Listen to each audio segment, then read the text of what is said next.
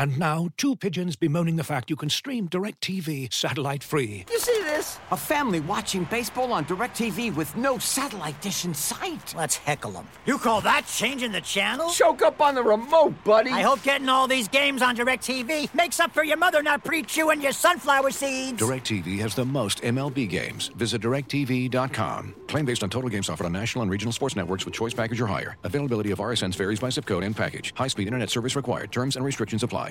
This Headline podcast is presented by BetMGM, the king of sportsbooks. Breaking news from The Athletic. This is Derek Van Riper and Keith Law from The Athletic. The Angels have designated Albert Pujols for assignment. Keith, is this the quiet ending to what has been an overall outstanding Hall of Fame career for Pujols? It should be, in the sense that I just don't think he has anything left to help anybody. He can't play the field. Hasn't been able to for a while. He can't hit and hasn't been able to for a while, for about 5 years now. This is a move that the Angels should have made probably after 2016, or at the very least move to bench him, which is not to criticize Pujols. He's had an unbelievable career. He's an obvious first ballot Hall of Famer. I mean, I think now that we have finally broken the absurd barrier on unanimous Hall of Famers, I don't think there's any argument against him. I don't think there's any rational argument. I'm sure someone will come up with an irrational one, but he should sail right into the Hall of Fame.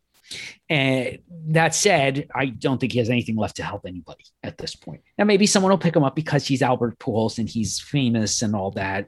I don't know. Famous doesn't really win you any extra games. And man, if you don't have a DH option, pinch hitter option better than Albert Pujols on your roster, not really sure what to tell you. But there's nothing left for him. I don't think there's anything left that he can offer anybody. And you could go through the Fangraphs page or the Baseball Reference page for a long time and continue to find things that amaze you about the start of Albert Pujols' career or the career in its entirety. 667 home runs, 87 WAR, and more walks than strikeouts for his career. I mean, that's a great one for a guy who was in the league as long as Pujols.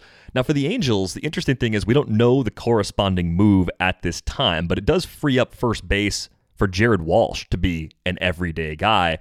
You have to think that at some point in the not-so-distant future, one of Jo Adell or Brandon Marsh is going to be in the mix in the outfield as a result of the shuffle with Pujols no longer on the roster.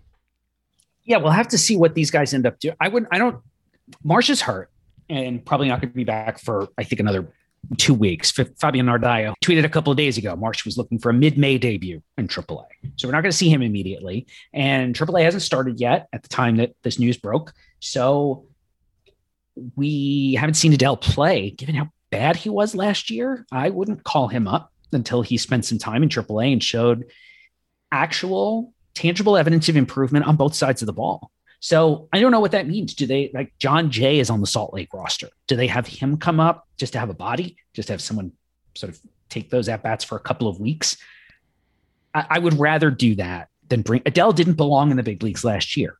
And I don't know why you would call him back up and expect different results when he hasn't actually gotten to playing in a game since then. Maybe they saw something different at the alternate site, but it's not really the same as actual game action. And I would be really loath to rush him back to the big leagues and then just repeat what happened last year.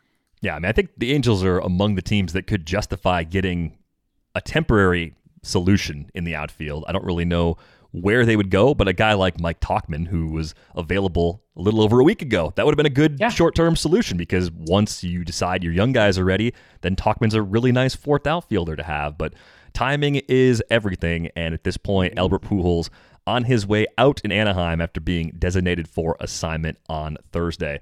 Thanks for joining our breaking news coverage. Go to the Athletics headline section for much more on this story, and to get access to all the Athletics' great sports coverage, go to theathletic.com/headlinepod to subscribe for just $3.99 a month to start.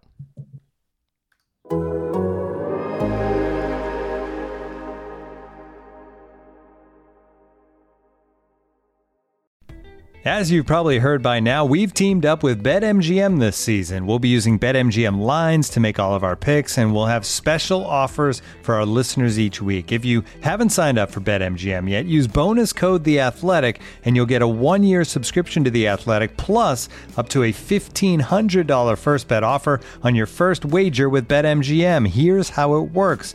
Download the BetMGM app and sign up using bonus code THEATHLETIC. Make your first deposit of at least $10. Place your first bet on any game and claim your voucher for a 1-year subscription to The Athletic.